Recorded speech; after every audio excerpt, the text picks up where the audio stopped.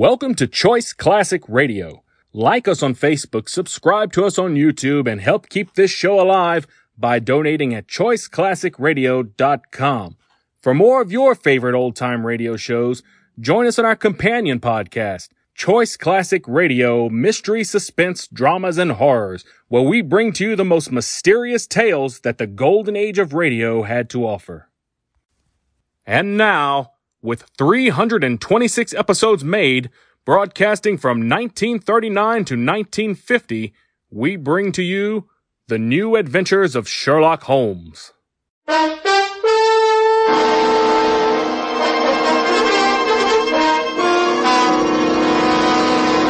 Kreml Hair Tonic and Kreml Shampoo present The New Adventures of Sherlock Holmes, starring Nigel Bruce as Dr. Watson and Tom Conway as Sherlock Holmes.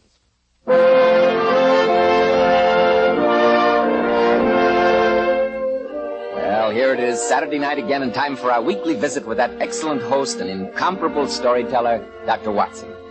I'm sure he's waiting for us in the old familiar study, so let's waste no time in joining him. Good evening, Mr. Bell. You're punctual to the minute, as usual. You bet I am. When it's time for Dr. Watson to tell a new adventure he had with the immortal Sherlock Holmes, I'm not going to miss a second. It's nice of you to say so, my boy.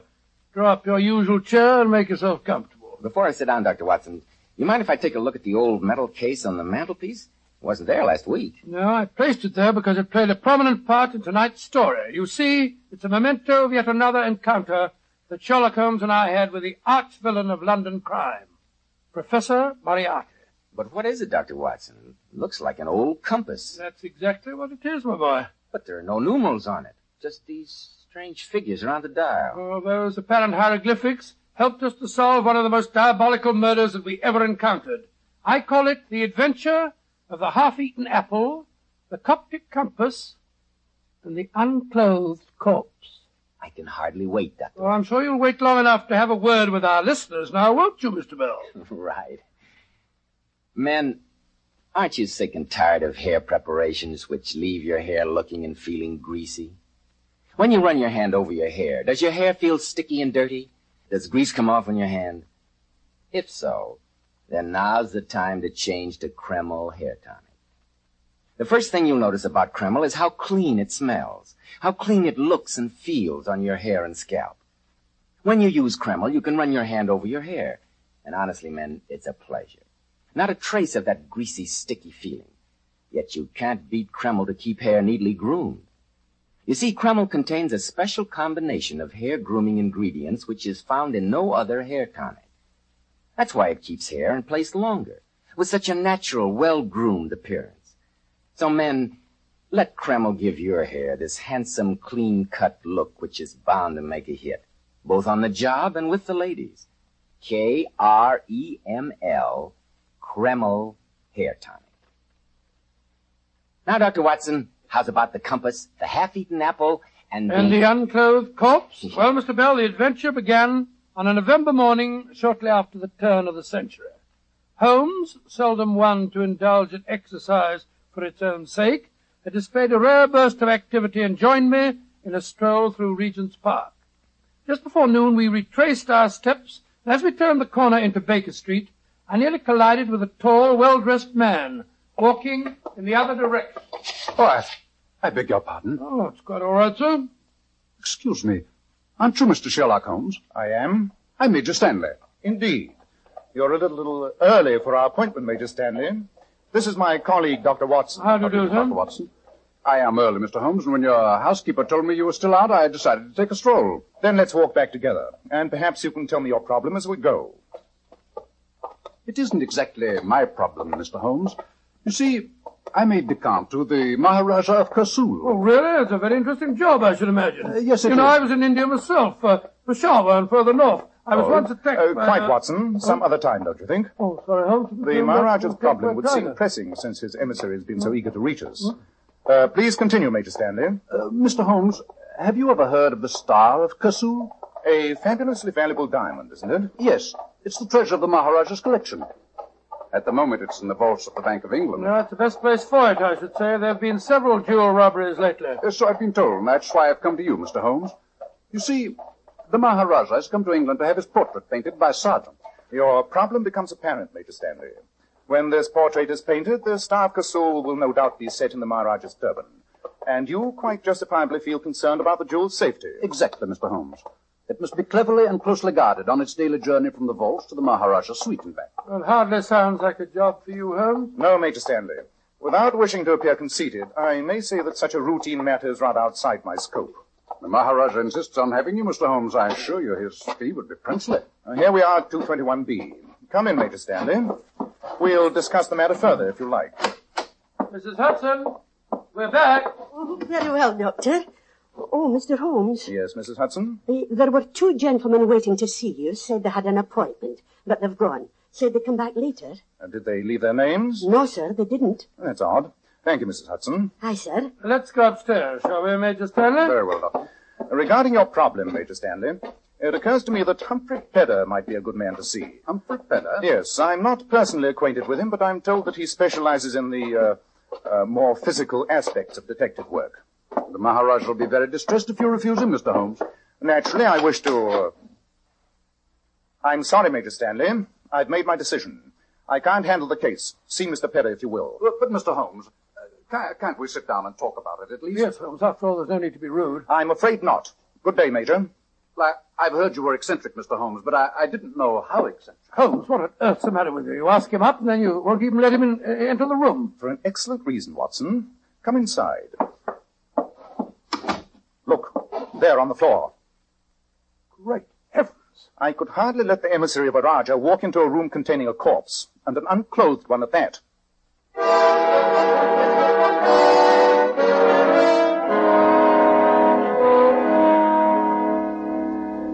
Lift the blanket off the face, Watson. Right you are, huh? There. Oh, Doctor, the poor man. Is that the face of one of the men that called here? Aye, sir, it is. Cover it again, Watson. I saw the other one leave, sir. He said his friend had already left.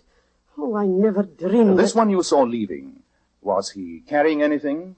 A bundle, perhaps? No, sir, he wasn't. Could you describe him? Well, he was tall and thin, and he had a If high he was forehead. carrying no bundle, where are the corpse's clothes? There's no sign of them in here. What a shocking thing, sir. A murder right in your living room. Oh, will I send for the police? Definitely not, Mrs. Hudson. And please keep this to yourself. Aye, sir. When a corpse is deposited on my own carpet, there's a certain point of honor in being able to present the police with a complete explanation when I do call them in. That'll be all, Mrs. Hudson. All right, sir. What a terrible thing. Holmes, this is incredible. Why leave a corpse here, and why unclothed? The obvious reason to remove clothing would be to make identification difficult. Then how did the murderer get the clothes out of here? Mrs. Hudson said that he wasn't carrying anything. We have many other questions to answer, old chap. The knife wound in the heart gives us no clue, I'm afraid. But observe the singular collection of objects that are lying beside the body. Well, let's have a look at them. A railway ticket, a funny-looking compass, And an apple that has been bitten into. the corpse has protruding teeth. I bet you that he didn't make the bite in this apple. Holmes, these must be the murderer's tooth marks. If you're correct, Watson, our murderer is an extraordinary man indeed. Why do you say that? Because if you look closely, you'll notice the interesting fact that this bite was made by two sets of upper teeth.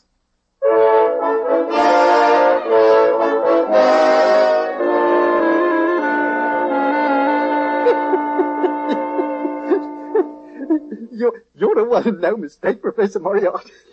Two sets up her teeth. Well, that was the best touch. Yes, Carter.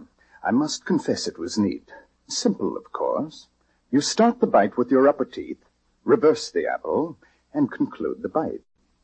Yes, simple, but I trust also somewhat disconcerting for the great Sherlock Holmes. Our past encounters have given me an insight into his very unusual mind. I'd like to have watched his face when he walked in there, Professor. So would I. But the next 24 hours will give me little leisure, I fear.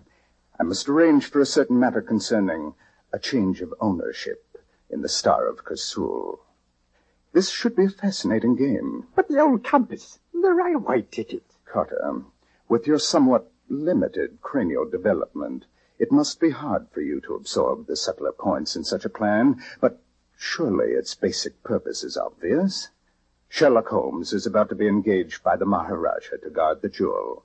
I had to divert his attention, so I perpetrated an intriguing murder on his own doorstep, and surrounded the corpse with meaningless and completely unrelated objects which I knew would torment his curiosity and keep him off my trail. And that corpse would take some explaining to the police, too, Professor. Yes, that's why I placed it there. It puts him in an acutely embarrassing position. He has to try and solve the case or become the laughing stock of London. It's one of your neatest jobs, Professor. Oh, I won't say that, Carter. But I'm quite sure that I've posed a problem that Sherlock Holmes will be totally unable to resist.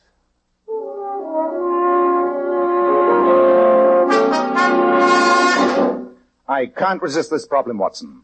No fee on earth could make me bother with the safety of a mere diamond when such a puzzle presents itself. On my soul, you talk rather as though you were settling down to a game of chess. You've got to solve this problem, Holmes, or else it's going to put you in a ridiculous position with Scotland Yard. And just think if it got into the papers. I shall reserve my imagination for the problem posed. The question of the apple is, of course, obvious. Well, I suppose all you have to do is to find a man with two sets of false upper teeth. Very simple. Quite. The only way such an imprint could be left is to take a half bite with the upper teeth, reverse the apple, and repeat the procedure. The only question here is, why indulge in such a bizarre performance? Well, whatever the reason, those are the murderer's tooth marks. Unquestionably. You notice the eaten portion of the apple has only just commenced to turn brown. The bite was undoubtedly taken in this room. But to identify teeth marks is a monumental problem and might prove insoluble. Let's turn our attention to the compass for a moment. Oh, I've never seen one like it. There are no numerals on it, no points of the compass indicated anywhere. Just a lot of funny little squiggles. Oh, no, Watson. Surely you recall the singular affair of the Coptic patriarchs? You overrate my memory, Holmes. In any case, I don't even know what a Copt is. My dear Watson, sometimes you astound me. Well, it seems to me it takes very little to astound you. I repeat, what is a Copt? The Copts are the principal Christian race descended from ancient Egyptian stock. What you refer to as squiggles on this compass, in reality, are letters of the Coptic alphabet. Oh, that makes it more confusing than ever. An apple bitten into by an eccentric, and now a compass with ancient Egyptian lettering on it. I just can't see any relation between the two of them. And yet we know there must be. That's what makes the problem so fascinating. Well, what does the compass tell you, Holmes? Two things. The Coptic lettering on the dial is inscribed by hand. Obviously, it was constructed for a Copt who could speak no European language. Yet the corpse was definitely not of Egyptian origin. I'll wager that he was born not too far away from the sound of Bow Bells. I agree, Watson. And so the problem becomes more confusing. Now, let us examine another piece of this fascinating puzzle. The railway ticket. Well, it's the unused return half of a first-class ticket from the village of Chipping Sodbury to London. Yes, and the date stamped on the back is November the 6th. Today? Yes, Watson, today. Chipping Sodbury is a tiny village. I imagine that the number of passengers that travelled from there to London this morning could be counted on one hand. You're going to Chipping Sodbury? Yes. It shouldn't be too hard to find out who purchased this ticket. And while I'm doing that, I want you to stand guard here. With the corpse? Yes, Watson. And I suggest that you keep your revolver handy. My revolver? You mean that I mean that after what has happened in one short morning in Baker Street, we should be prepared for any eventuality.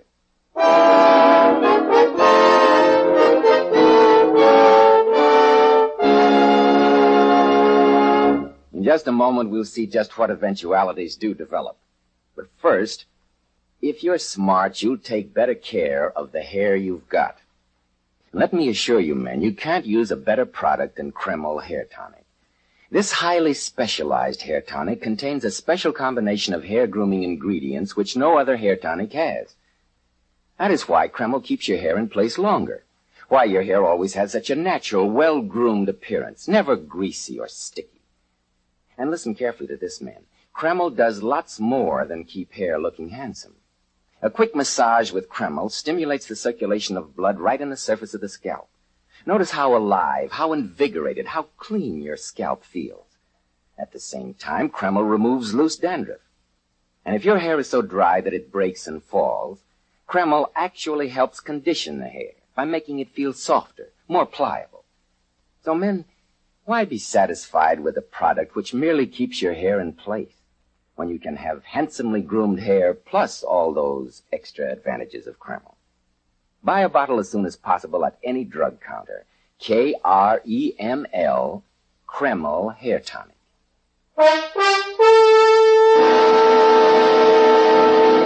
Well, Dr. Watson, it seems to me that Professor Moriarty did quite a job in sending you and Sherlock Holmes off on a false trail. He did, Mr. Bell, and for a while his nefarious plan succeeded. But to take up the story where I left off, while I stood guard in Baker Street over the mysterious corpse, Holmes caught the next train for the tiny village of Chipping Sodbury. He told me that after a talk with the village station master, he had no trouble in tracing the purchaser of the first-class railway ticket that we'd found beside the body. It had been bought by a dignified and elderly clergyman by the name of Russell, and Holmes lost no time in calling on him. The station master told me, sir, that you were the only person to purchase a return first-class ticket to London this morning. Yes, Mr. Holmes. I had occasion to make one of my rare excursions to London this morning. But though it was an unfortunate experience for me, I can't think my humble visit to the city could be a matter of any possible interest to you. I'm very interested in what happened to the return half of your railway ticket, sir. Very odd you should mention that. A regrettable business. Most regrettable. It was stolen from me by a pickpocket, together with my watch and chain. Didn't notice it until I had occasion to look at the time when I was lunching with the Bishop of St. Luke's. You've no idea when or where the theft took place, sir? I walked from the station. The crowds were quite dense, and I do recall being jostled rather heavily on one occasion. You reported your loss to the police, I suppose. Naturally, but I have little hope that they'll catch the criminal. Most regrettable business. Cost me a watch and the price of another ticket. An expensive lesson in the frailty of human nature. Do you care for a cup of tea, Mr. Holmes? No, thank you. I'm afraid I haven't time. I must return to London on the next train. Urgent and unfinished business awaits me there.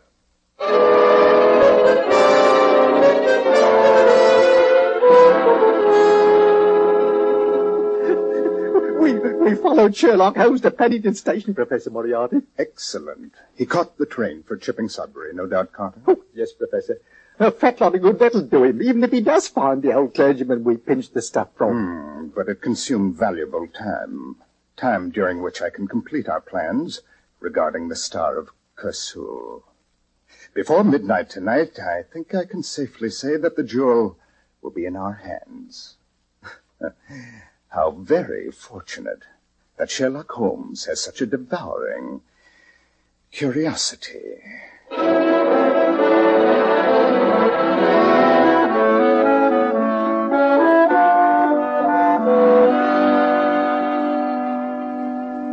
Any luck, Holmes? A waste of valuable time, Watson. I found the purchase of the ticket all right. The return half, together with his watch, had been stolen by a pickpocket. Oh, Lord, so that means we start all over again. No, Watson. At least one clue has been eliminated. Let us analyze the remaining ones more thoroughly. Now, the problem of the Coptic compass should next engage our attention.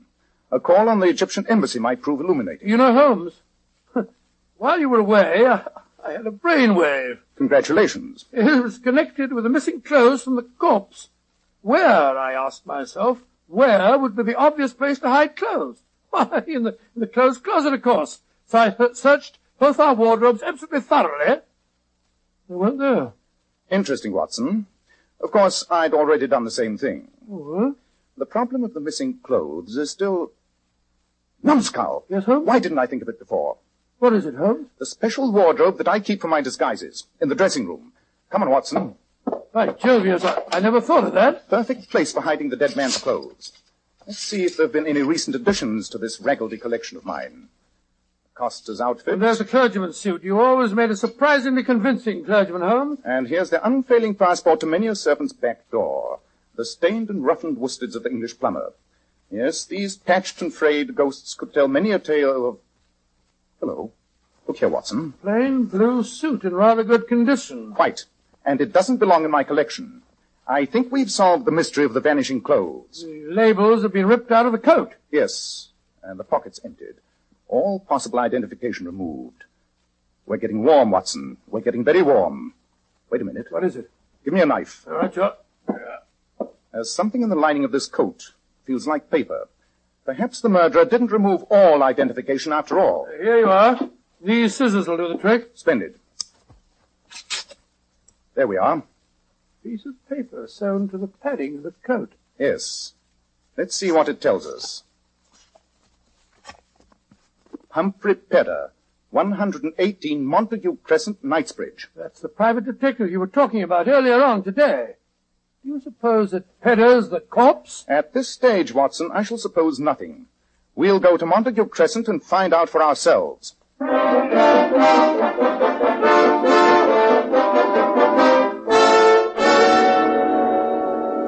Pedder, I can't say how glad I am that we found you alive and well. From what you gentlemen have told me, Doctor, I feel glad myself to be here. Is it your custom to have an extra identification label sewn into all your clothes, Mr. Pedder? Yes, Mr. Holmes. A detective never knows what may happen to him. I've always felt such identification might be valuable. A very sound precaution. Thank you, sir. And you say that a suit of your clothes was stolen from your wardrobe last night? Yes, and I can't unearth a clue. Embarrassing situation for a detective, Mr. Holmes. Yes, it certainly is. Though I'm sure in your position, you've never had a thing like that happen to you. I doubt, Mr. Pedder, if you know just how embarrassing a detective's life may become. Yes, indeed. Take our present situation, for instance. Quite, Watson. Mr. Pedder. I can't get a word in edgeworth. Did Major Stanley call on you today? I suggested that you would be eminently suited to the task of guarding the Maharaja's diamond. Yes, Mr. Holmes. I'm going over to the Savoy tonight to talk to the Maharaja.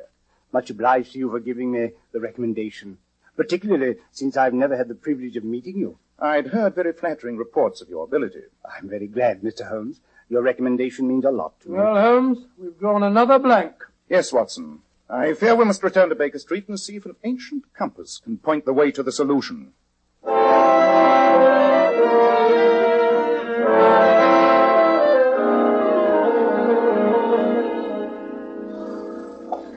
Where to, sir? The Egyptian Embassy in Grosvenor Square, Caddy. What's your government? Jump in, Watson. I feel a blasted fool trotting around London with a Coptic compass under my arm. I hope this leads us somewhere.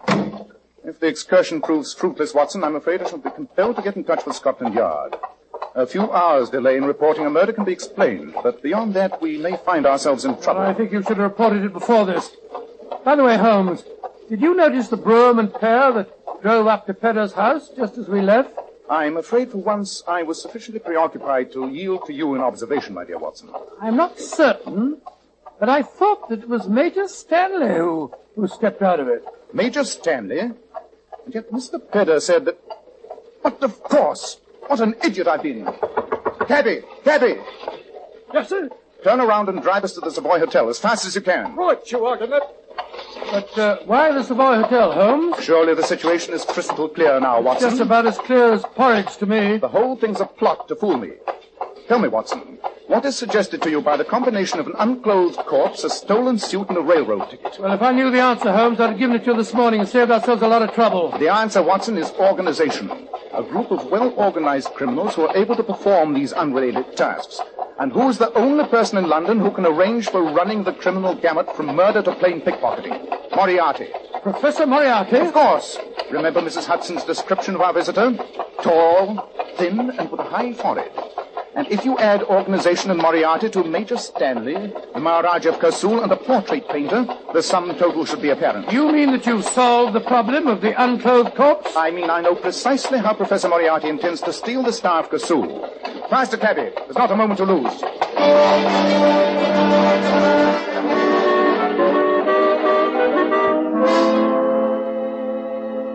Mr. Holmes, it's an astonishing story you've told me. At least it explains my apparent rudeness this morning, Major Stanley. You can appreciate the embarrassing position in which my friend was placed, sir. Yes, indeed.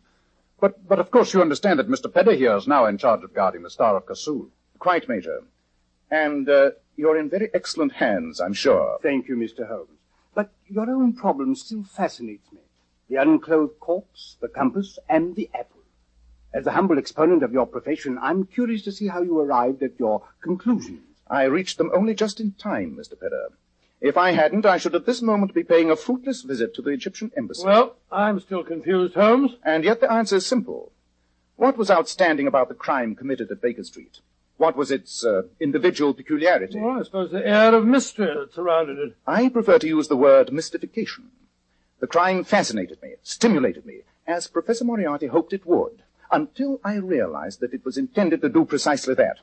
The whole plan was a decoy, designed to prevent me from accepting your mission, Major Stanley.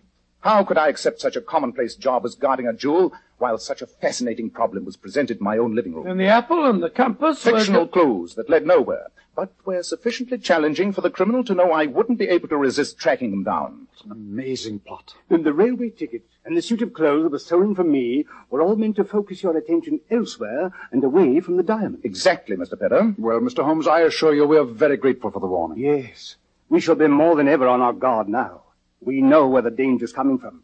Professor Moriarty. I'm taking the Star of Corsul back to the Bank of England in a few minutes. I assure you that I shall guard it extremely well. I think, Mr. Pedder, that if you don't mind, I'll take charge of the stone. But, Mr. Holmes, I've already been commissioned for the work. That's true, Mr. Holmes. Since you refused the job, I had to make other arrangements.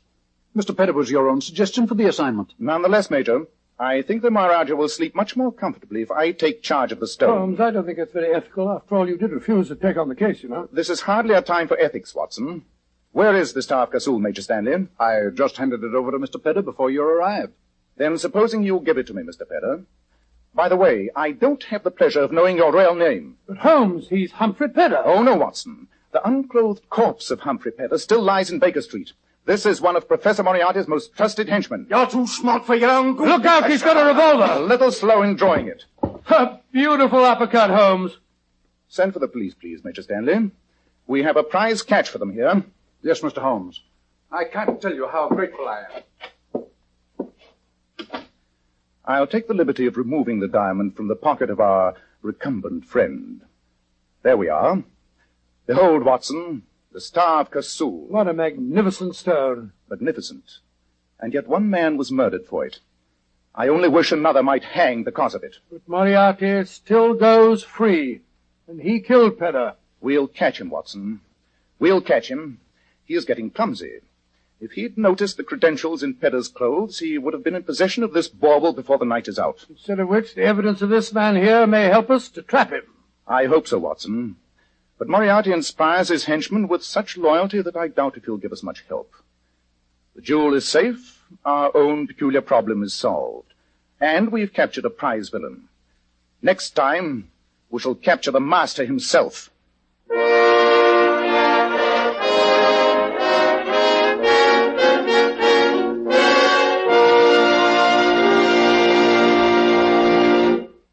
Did you, Dr. Watson? Did I what, Mr. Bell? Did you and Holmes finally capture Professor Moriarty, the master himself? No, Mr. Bell, haven't you got a word for our listeners?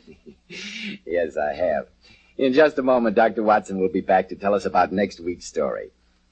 Girls, here's some advice from one of America's foremost beauty authorities, John Robert Powers. Mr. Powers tells his famous $1 Million Powers models to use only Kreml shampoo to wash their hair. And how right Mr. Powers is. Because Kreml shampoo has been especially developed to glamour bathe each tiny strand of hair to its own natural, glossy luster. It leaves the hair shining bright for days. Just a vision of beauty. You know, Kreml shampoo is great for washing children's hair, too. Yes. Its luxurious active foam thoroughly cleanses the hair and scalp and removes all loose dandruff as well as the dirt. Kreml shampoo never dries the hair. So, ladies, buy a bottle at any drug counter. See how easy it is to glamour bathe your hair to its natural shining glory. Kreml. Kreml shampoo. Now, Dr. Watson, what about next week? Well, now, next week I think I'll tell you a story about a dowager dip. A dowager dip? What on earth's that? That's a slang way of saying that our story concerns the Dowager Duchess of Penfield, who had the misfortune of being a kleptomaniac. And the story also concerns the strange, and I must admit, embarrassing adventure of the elusive emerald.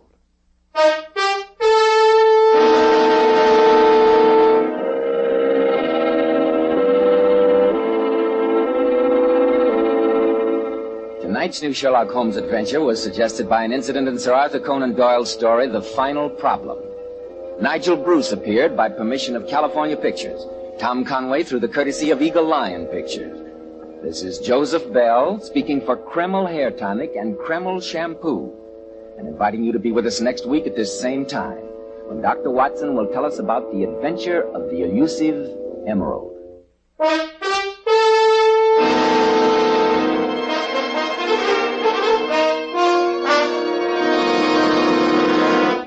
This is ABC, the American Broadcasting Company. That concludes today's episode. We'd like to thank you and remind you to donate at choiceclassicradio.com. Remember, your donations make episodes like this possible.